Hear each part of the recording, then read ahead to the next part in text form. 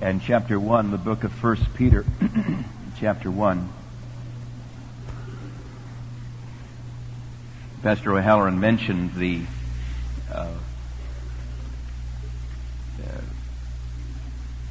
Pope's asking forgiveness. I happen to be somewhere where I watched this news report on this on CBN, Christian Broadcasting Network, and I saw the picture of the Pope going up and kissing this huge crucifix. And then the comment by Pat Robertson was, this is a great man, and it's just wonderful to see this kind of thing in the body of Christ. And this kind of thing is probably going to usher in the last day move of God. So that will tell you something about Pat Robertson's spiritual sensitivity. The Pope's not saved. Okay? And so he's not my brother in Christ. The Catholics are not part of the body of Christ. I'm not saying that there aren't some Catholics that may have gotten saved and they need to get out. But that's brothers in Christ don't kiss statues. Brothers in Christ don't kiss idols. God says to Elijah, I have 7,000 that have not bowed their knee to Baal nor kissed him. Okay, that's a pagan practice. And so we don't associate with that. And if we think that going up to an idol and kissing an idol's foot is going to bring in the last day move of God, then so this is when you hear all the unity stuff, and when these people just going so wild about how isn't it wonderful what's happening in the Catholic Church and what's happening, don't buy into it. Okay, there are because that's the end result. You start stepping into the thing of unity, then you're going to start talking about the Pope's kissing a statue and his asking for forgiveness, that this kind of thing is gonna bring in the last day move of, and the thing is, Pat Robertson is supposed to be a Pentecostal. And so, anyways, that has nothing to do with what I'm preaching on, but Pastor O'Halloran said it, and it reminded me about how mad I was. So,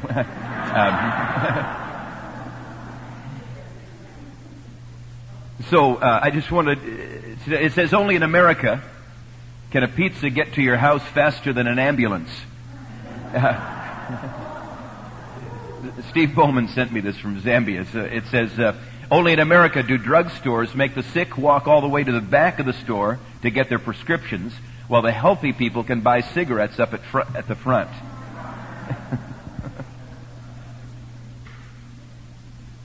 Only in America do banks leave both doors open and then chain the pens to the counters. Only in America do we leave cars worth thousands of dollars in the driveway and put our useless junk in the garage. Only in America do we use answering machines to screen the calls and then have call waiting so we won't miss a call from someone we don't want to talk to in the first place. Only in America do we buy hot dogs in packages of 10 and buns in packages of 8.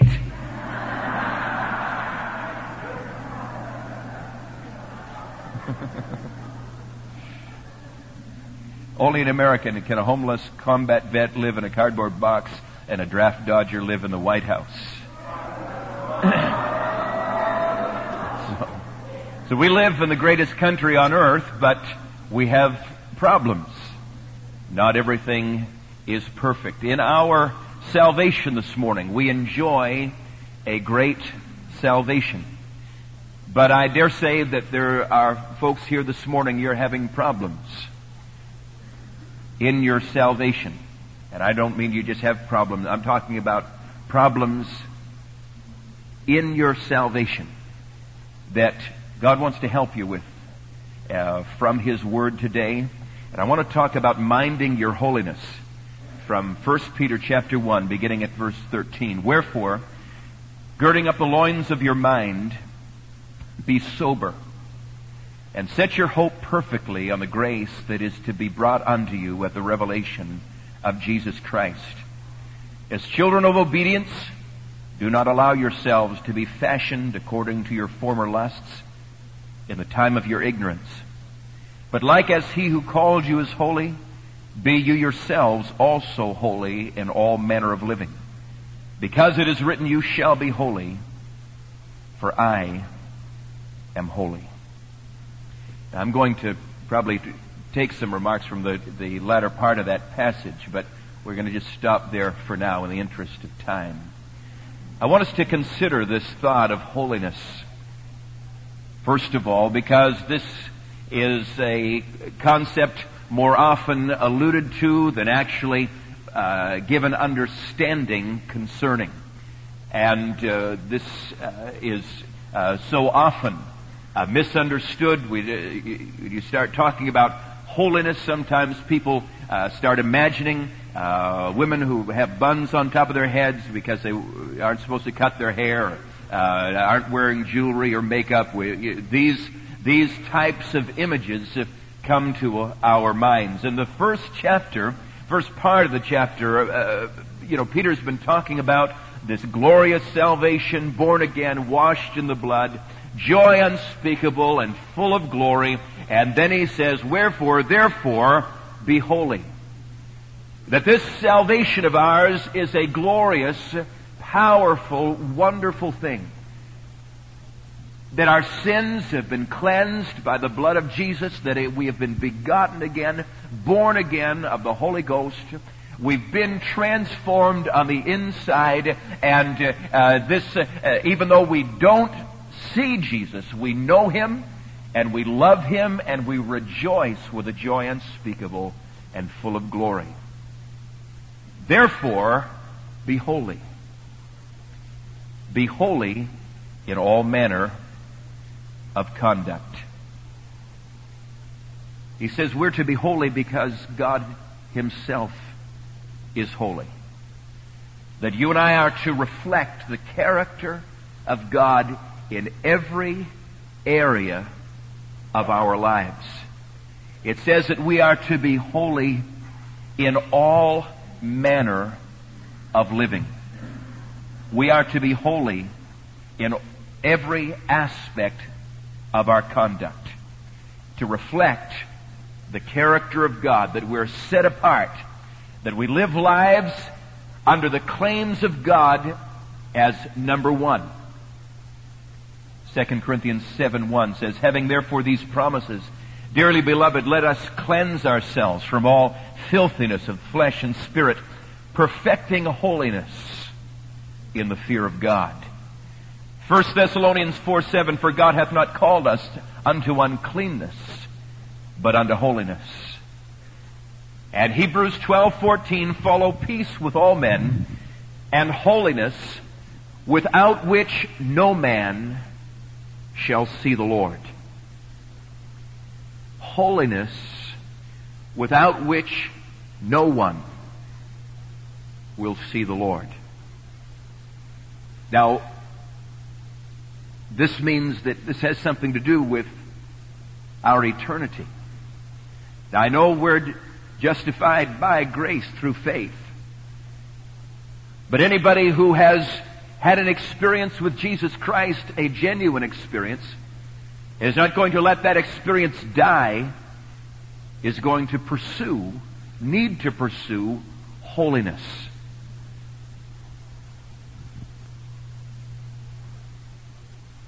See, we sang a song the first night, holiness. Holiness is what I long for. Holiness is what I need. Holiness is what you want from me. We have a number of songs that we sing, that we cry out, we let God know we want to be holy.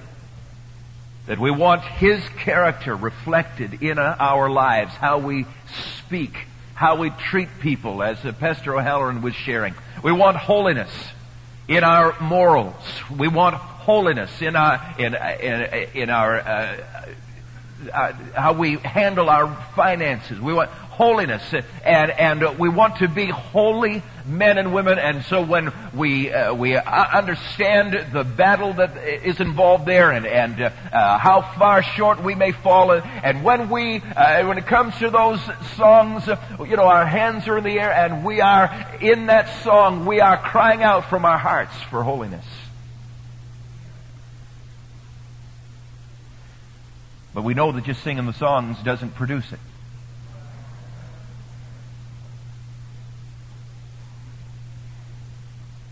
And this morning, there are some discouraged people here, some defeated people, some broken-hearted Christians, that you've sung the holy songs.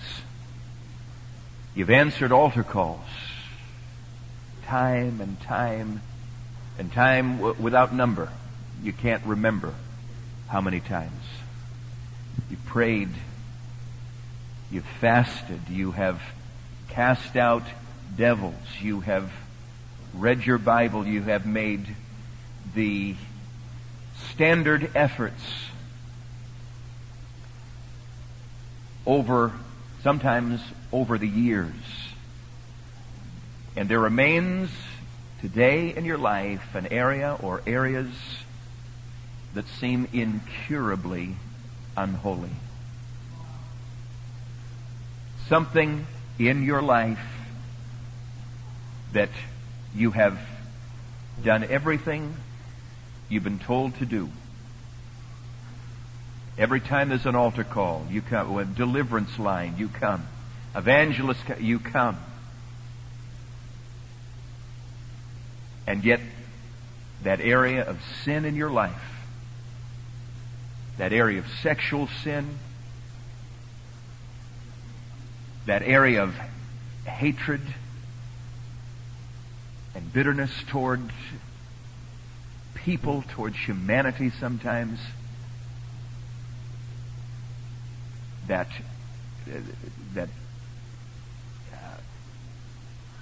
selfish response, the jealousies, the envies, the unbelief, these are things that you have become totally defeated and totally discouraged in ever seeing your life changed. You've battled and failed, and you may even claim that after all the years that I've served God, after all the altar calls that I've answered, and Pastor, I've had you pray for me, and all the evangelists pray for me, and not only has God not changed me, I'm worse now. I'm worse now. It's not gotten better. It's gotten worse. Now, when you have somebody telling you something like that, somebody that has been under your ministry for, say, 7 years, there's areas of their life when you say, "Well, did you do that?" "Yes." "Did you do that?" "Have you done that?" "Yes." And are you faithful? And yes. And there's nothing. Well, you should. And it's all there.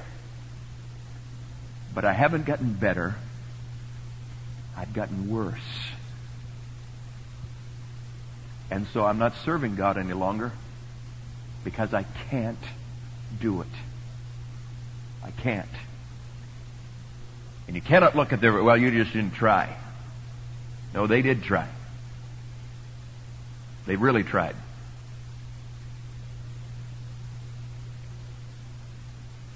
See, when we're talking about holiness, first of all, we're not talking about perfection. You and I are not going to reach a sinless state of perfection this side of the rapture, as Pastor Oliver so ably ministered yesterday. But there ought to be progress. Not perfection, but progress, a growth in grace and going on and being changed.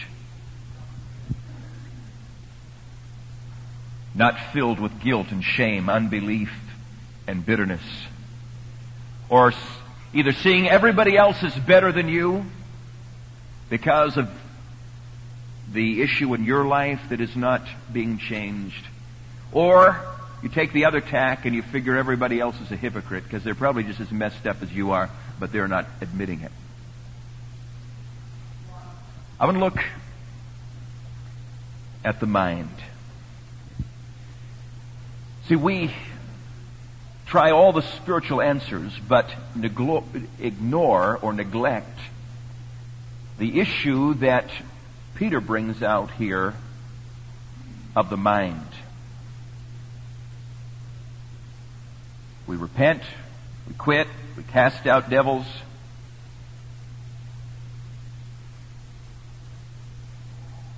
But this passage and others says there is more to it than that. And we have a command here that has to do with what we do with our minds. Do not allow yourselves to be fashioned according to your former lusts in the time of your ignorance. Now, that word fashion is really the word conform. It's the same word in Romans chapter 12, be not conformed to this world.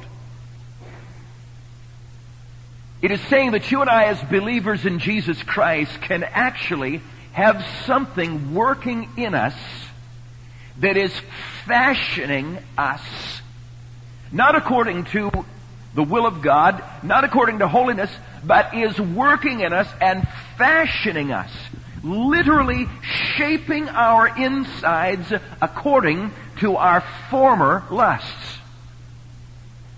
According to the things that we were subservient to, the things we served, the things we were enslaved to before we were saved. That now, as born again, blood-washed, Holy Ghost-filled Christians, something inside of us can be shaping us. God's trying to shape something in us. We're in Bible conference for God to shape something in us. We come to church, we pray, we read our Bibles because we want God shaped inside of us. But there's something else that is shaping us inside. We are being fashioned inside. We can be being fashioned inside, let me put it that way, according to the former lusts done in the time of our ignorance. The things that we lived for before we were even saved.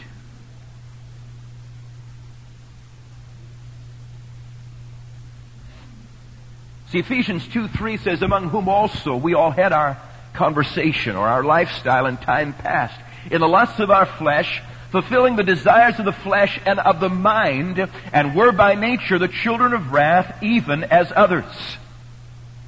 See, before we were saved, we lived according to the lusts of our flesh and fulfilling the desires of the flesh and of the mind. See, we know that as long as we're in this tent, we are still going to have to deal with our flesh. And we preach about that and we deal with that, but we are not just being shaped by the appetites of our flesh, we're being shaped by the appetites of our mind. It's not just an issue of nature, it's something up here. It's something about our minds. That's why this passage of Scripture begins, wherefore, gird up the loins of your mind. See, this is the picture, and you've been saved for some time, that you know that in the ancient world, they would wear longer flowing clothing, garments, and so when it came time to do any exertion to run, to fight, to work, then they would take that garment, they would wrap it up between their legs and put it inside of their belt to tighten it down, so that their garments were not being caught by the wind, and every bit of element that was rushing by was not getting caught on the things at work, was not tripping them up as they were trying to fight. Paul is saying there are things about your mind that are being blown about, that are being influenced, that are being directed by other influences besides the influence of God and the Holy Spirit's work in your life. There are things in your mind that are not... There are things in your mind that are being influenced. There are things in your mind that is the direction that they take. They are going according to your former life, not according to your new life in Jesus Christ. Being whipped about by the winds of lust and appetite and ambition, and these must be forced into obedience so we are not tripped up by them.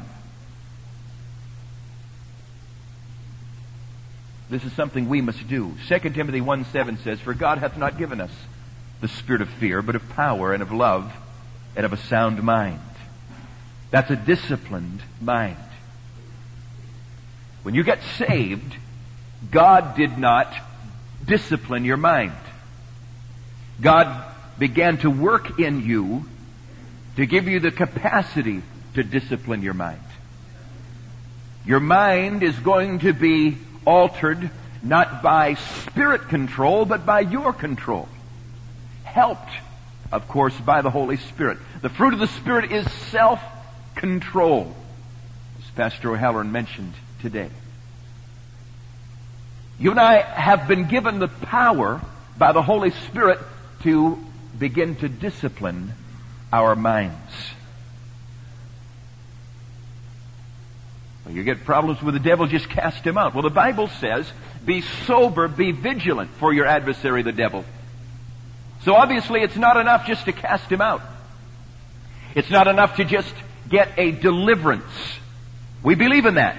We pray for that. But I've had people in deliverance lines 100 times and still fall back into the same thing, because you have to be sober and be vigilant after you walk away from the deliverance line. And those are words of the mind.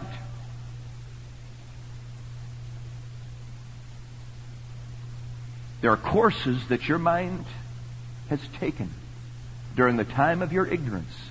Courses that my mind has taken during the time of my ignorance, that have the capacity still today to shape my behavior, if I permit it.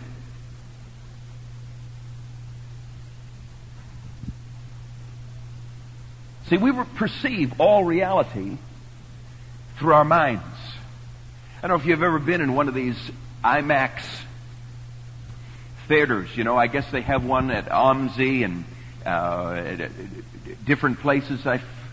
I know I was in one time. I think, yeah, in Alamogordo, they had one at the Science Museum there, and you go in and it's this whole dome thing, right? And they take you on this, you know, it's like you're watching this movie, but because it covers the whole dome and kind of takes in all your peripheral vision, you know, you're flying through Grand Canyon and you're going, whoa, and you know, and they're telling you, if you think you're gonna throw up, close your eyes. Well, here you are sitting in a chair, You are not flying through the Grand Canyon. But you cannot tell your stomach that.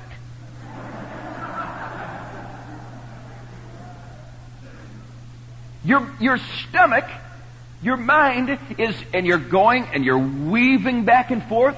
Have you ever had the experience where you're just sitting in a car? Sitting parked in a car and, maybe waiting for somebody to come in the car, and all of a sudden you look out your side one window, and what's happening is the car is pulling out next to you. But your mind tells you you're going forward, and so you slam on the brakes. And then you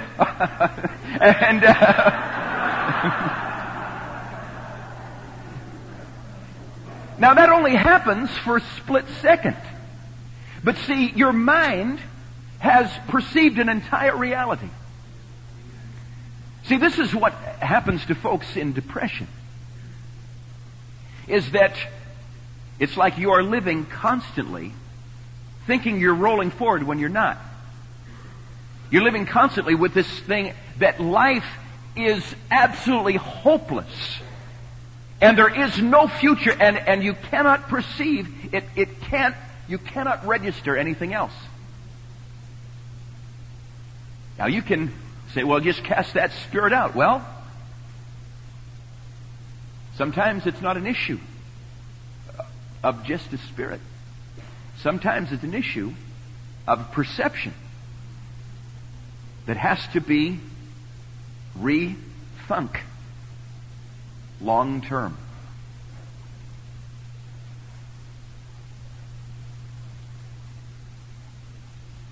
See, I'm going to read some quotes. Now you have to, don't mock me. Okay? You can mock me, over lunch, but just not right now. I want you to listen. Because we're talking about a mind. This is a real thing. There's actually gray matter in there. Or there should be. And what do you think of when you think of your mind? You think something up there like a movie screen that there's just a bunch of films on that of how you perceive life? No, your mind. There's an area in your mind. It's called the neocortex. That is, scientists tell us, is the seat of your will. That is where you make your choices in life. It is made up of clusters of interconnected neurons. It is also the part of the brain whose connections between neurons will be slowly modified over time, strengthening some connections, weakening others, and eliminating some entirely. All based on how experience shapes us. This ongoing process embeds the emerging patterns of our choices ever more firmly in actual tissue changes. These changes make it that much more likely for us to make the same choice with less direct effort the next time, and much more difficult for us to make a different choice. It is important to emphasize that the strengthening of connections between nerve cells involves an actual increase in tissue. Clearly, new patterns of behavior can be learned on top of the old ones, but the old ones will not be eliminated. Furthermore, the new ones will be acquired with much greater difficulty.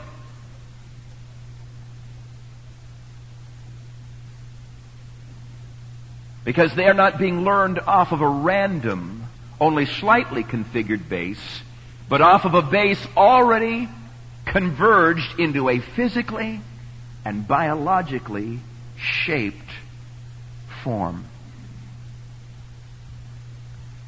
See,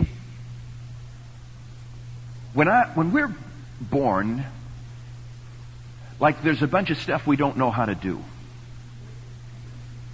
Like, little babies.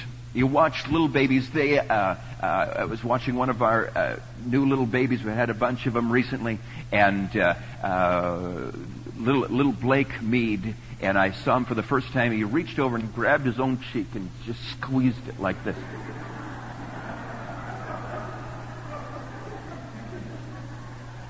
That was a cute little thing, but he wasn't saying, I feel like grabbing my cheek right now.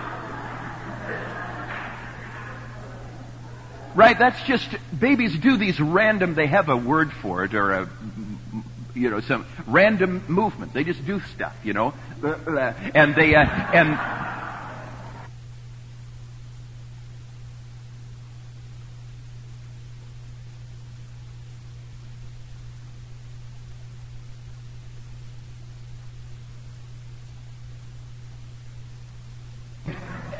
and that's how they function.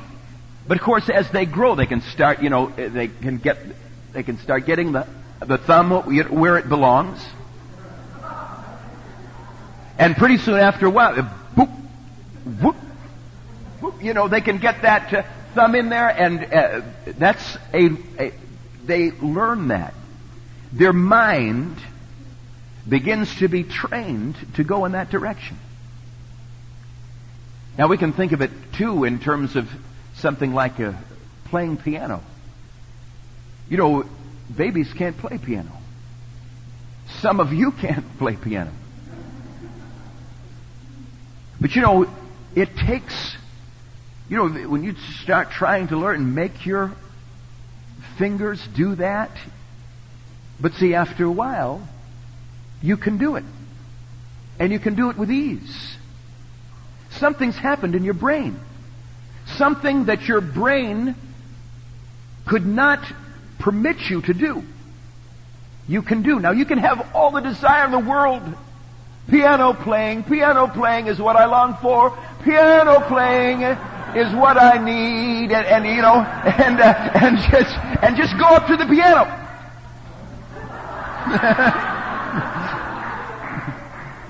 Cast out the spirit of inability to play the piano.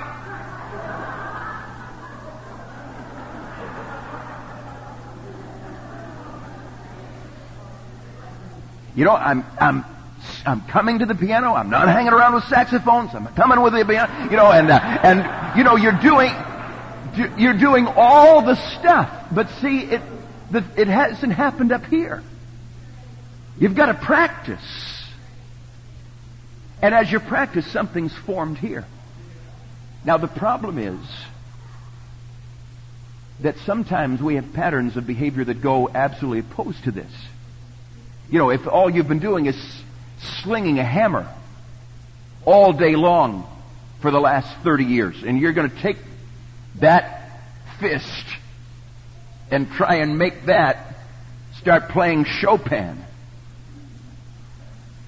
that's going to be tough. That's going to be tougher. Because your mind and its connection with your hand has been very much strengthened to do an exact opposite thing. And now, it's not like unformed brain connections like a baby. They're already formed and they're heading in the wrong direction. You ever see a tennis player? Tennis players look like mutants. Right? Because one arm looks like Popeye, and the other arm looks like it's atrophied. Because all they do with one hand is toss the ball up in the air, and the other does all the work. That's a picture of areas of our brain. There are areas of our brain that are just like Pete Sampras' arm. The arm that he plays with. I don't know which one he plays with, but there are aspects of our brain that could be going along the lines of holiness. They look like they've atrophied. They have not been formed yet. And the problem is, usually we don't get saved when we're 2 days old. Some of us don't get saved till some patterns have become very, very strong in our thinking. Some patterns of how we react to people. Some patterns of lustful thinking. Patterns of where our eyes go. Patterns of how we respond when we're hurt. Patterns of how we react when somebody is elevated ahead of us or looks more attractive than us. And so now, we don't want to be that way anymore. But we always find our minds ending up there. It just seems like that's where our minds go. But what that is today saved, you and I being fashioned according to the lusts of our life from before we're saved. The problem is that sometimes these things are not dealt with and not responded to and are continued problems in our salvation. And so even while we're saved, they're not weakening, they're even getting stronger even while we're saved. Because the bitternesses or the unforgivenesses or the lusts and the pornography and other things are not dealt with.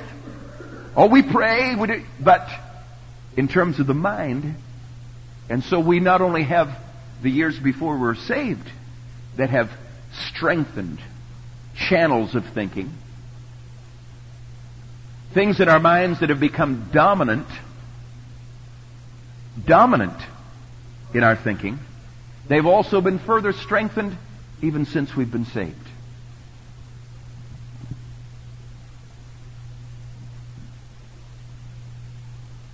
It's tough for an older person to learn a foreign language. We have a man in our church, J.C. Perez. He speaks Spanish to his kids. It's a very wise thing to do, because those kids will grow up to have a facility to speak Spanish that, my kids that are trying to learn it in high school or in college, it's a major effort. Why is that? Because their brains go along the patterns of English. And so now they have to build some patterns on top of those patterns. And brain matter that has already been formed. And when we come to Jesus, we have brain matter that has already been formed according to the lusts done in our ignorance. Now, we have to build on top of them. They're not just random like they were when we were young. Now we have to build on top of them. And they will never be completely eliminated. So that might give you some insight into why you still battle some things. Why your mind continues to betray you. And why you have come a jillion times to cast out that spirit. And you know what? It certainly left. The problem is, your mind didn't get cast out. The problem is, you still have a mind that has been configured, literally configured, trained to sin. Sinful attitudes and sinful actions. See, what makes it very intense is when the results of those, the end results of those connections is connected to pleasure, like drug pleasure, alcohol pleasure, sexual pleasure. Then those connections are very, very strong. See, much of addictive behavior is an issue of the mind, and it's particularly an issue of how we respond, listen to me, to anxiety. Folks, sometimes, and I know this isn't 100%, sometimes folks that have greater trouble with addictions in life are more prone to addiction. There's no such thing as an alky gene. You know, you got a gene that's going to make you an alcoholic. But you know, there are folks that are far more susceptible to anxiety than others. They're just far more anxious by nature. They feel pain internally, and you know, pleasure brings a soothing to the anxieties within. And I'm not just talking about, you know, the visa bills not getting paid. I'm talking about just your anxious response to relationship, to conflict, to uncertainty. And what happens is, particularly, you know, we step into our adolescence, and it's a time of tremendous anxiety, and lo and behold, we start discovering drugs, and we start discovering alcohol, and we start discovering sexual sin and other things, and we find such a relief. And it's just soothed. We're just soothed. The problem is we go on in life, you know, and we're still susceptible to the anxieties of life. And our minds, when we're anxious, have been patterned to pursue those things for the soothing of our anxieties. It's sinful. It's wicked. I'm not talking about something this excuses. I'm talking about these are the dynamics that you and I must fight against. And they can be fought against.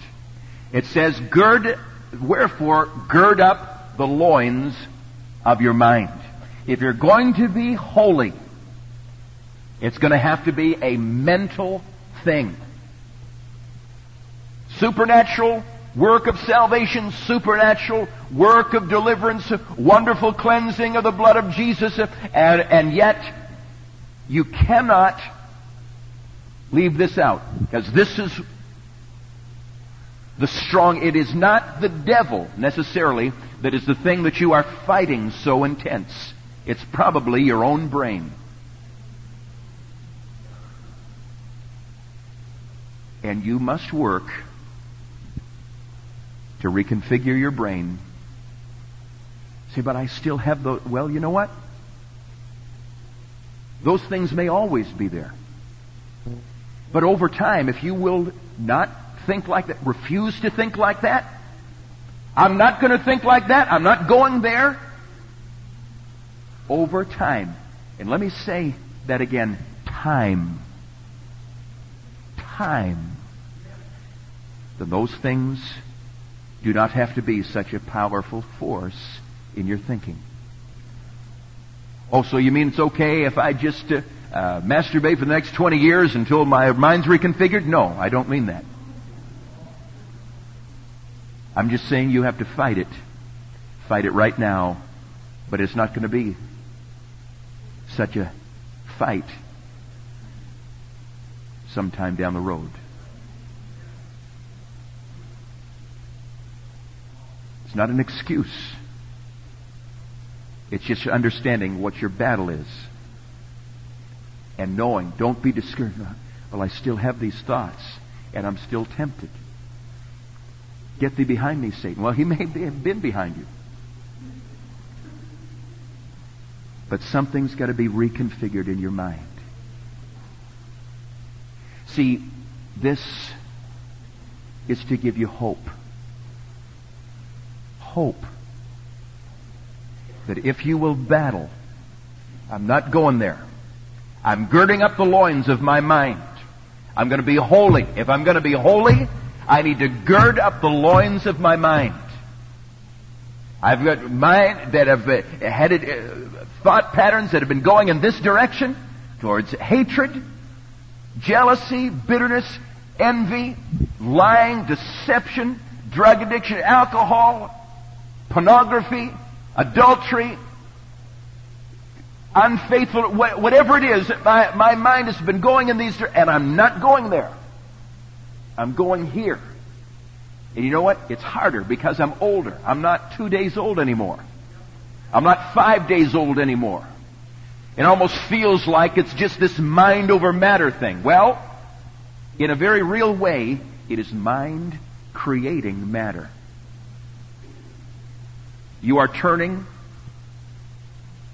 a very weak aspect of your brain and a part of your brain that is configured already to sin, and you are slowly, by girding up the loins of your mind, in accordance with holiness, you are building and building literal matter in your mind.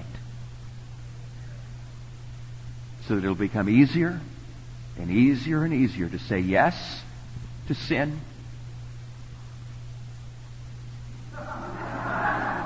easier and easier and easier to say yes to righteousness.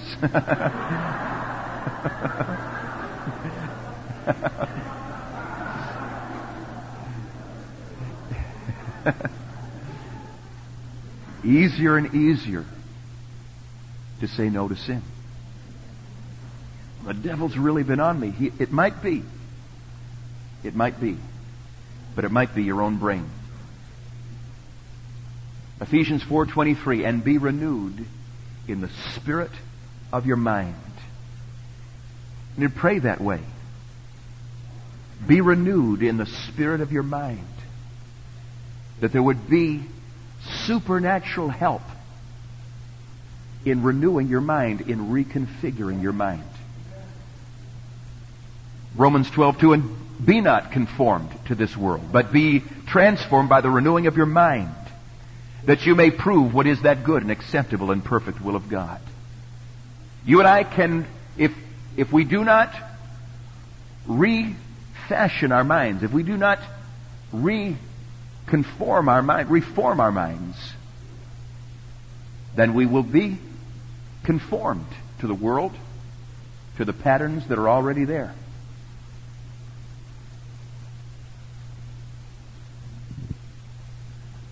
See, we've been given great power, and I need to close very quickly. 2 Corinthians 10:4-5, for the weapons of our warfare are not carnal, but mighty through God to the pulling down of strongholds, casting down imaginations, and every high thing that exalts itself against the knowledge of God, and bringing into captivity every thought to the obedience of Jesus Christ.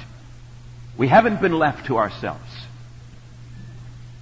There is spiritual power to tear down strongholds, to begin to weaken strong neural connections in our minds, and to reconfigure holy connections in our minds. There is power to do that.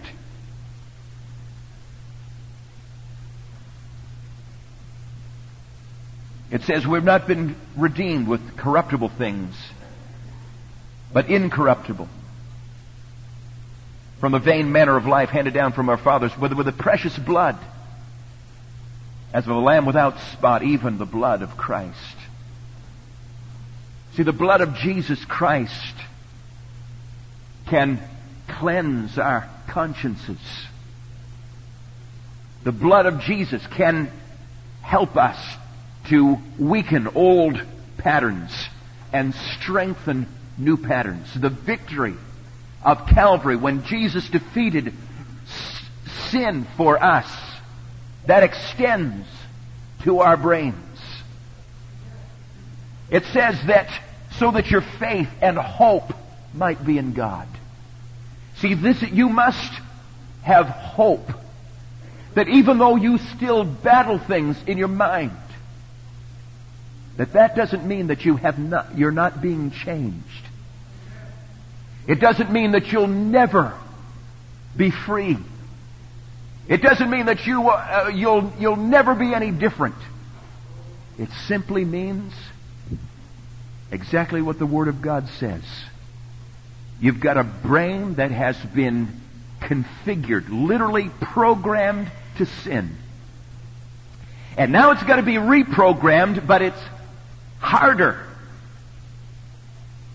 It's harder to do because it's already, all the connections have already been made. And now we've got to lay some new ones on top. Not on just loose stuff, but on stuff that are already being used for other things.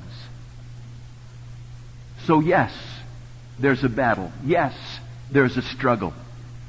Yes, it seems like, man, it's the same old, but you must have hope. That if you will discipline your mind, there's help. Holy Ghost help. Blood of Jesus help. Victory of Calvary help. You know, it gives just another perspective. Later on in this text, it says, "And as newborn babes, desire ye the sincere milk of the Word, that you may grow thereby." Remember the babies with their random actions. You know, we think of the drinking the milk of the Word in terms of physical growth, but think of it as a little baby's brain. That just like a little baby's brain can be configured to do things that it was impossible for it to do before. Begin to talk. Begin to reach out and grab. Begin to walk. Those are things that the brain, that baby's brain, is now being configured to do. In the same way, if you and I give ourselves to the Word of God, refusing, it's not just to read it, or refusing to go by the old patterns, but allowing the Word of God to reconfigure new patterns, just like He does in a little baby's brain. The things that were so impossible for us to do before.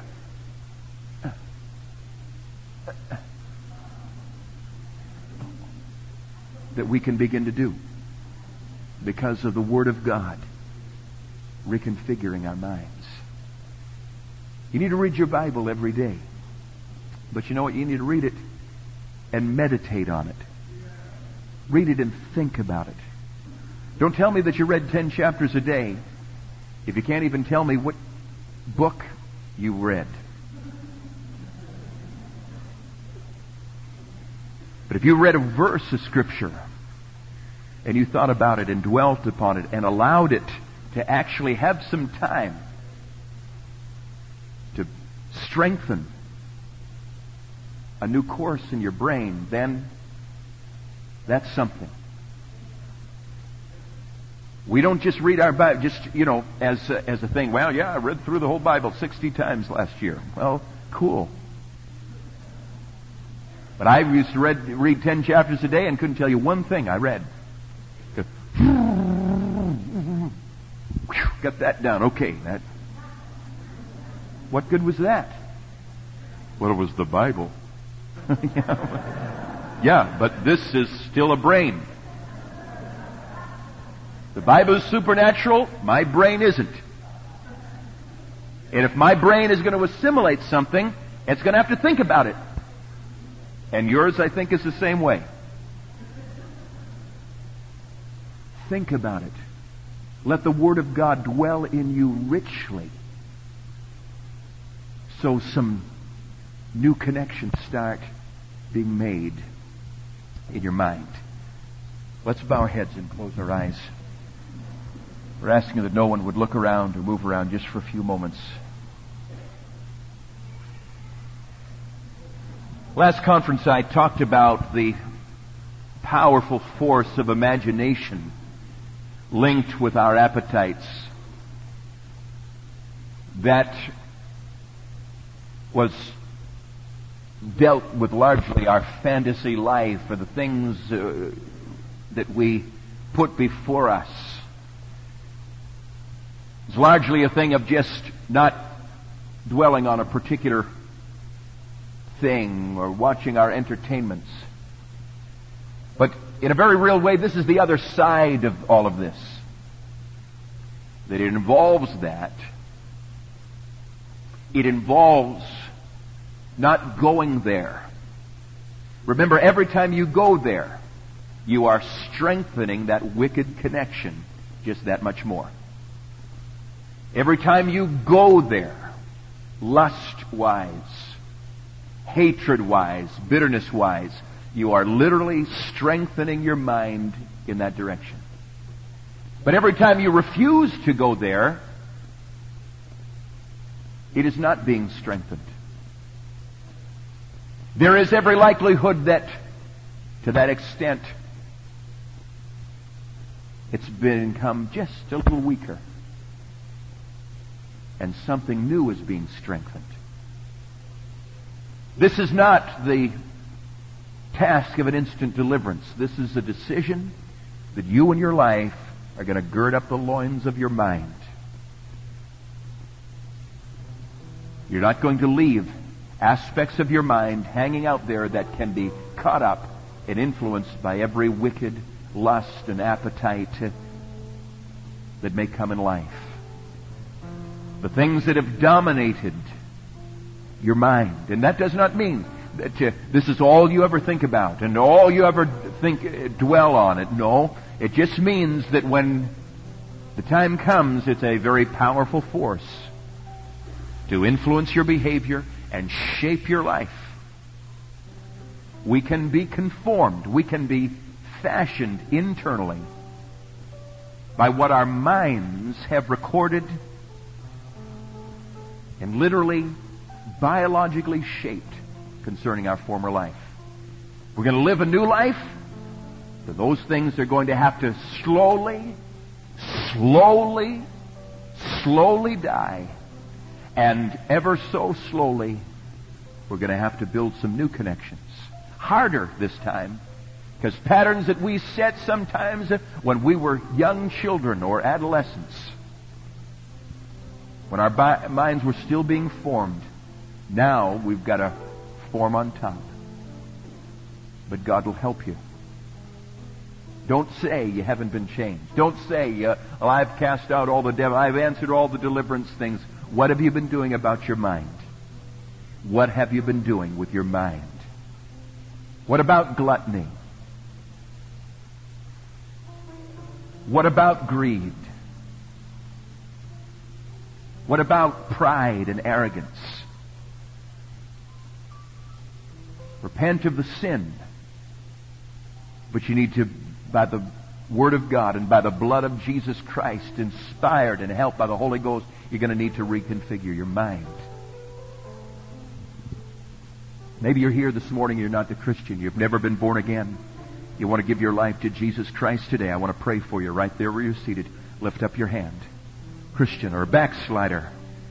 You made a decision for Jesus at one time, but now you're not serving God. Quickly. This morning we heard a sermon about repentance. About just getting it right. Every area of life. Allowing nothing to remain. Because if it remains, it grows. And you say, well, I can keep this.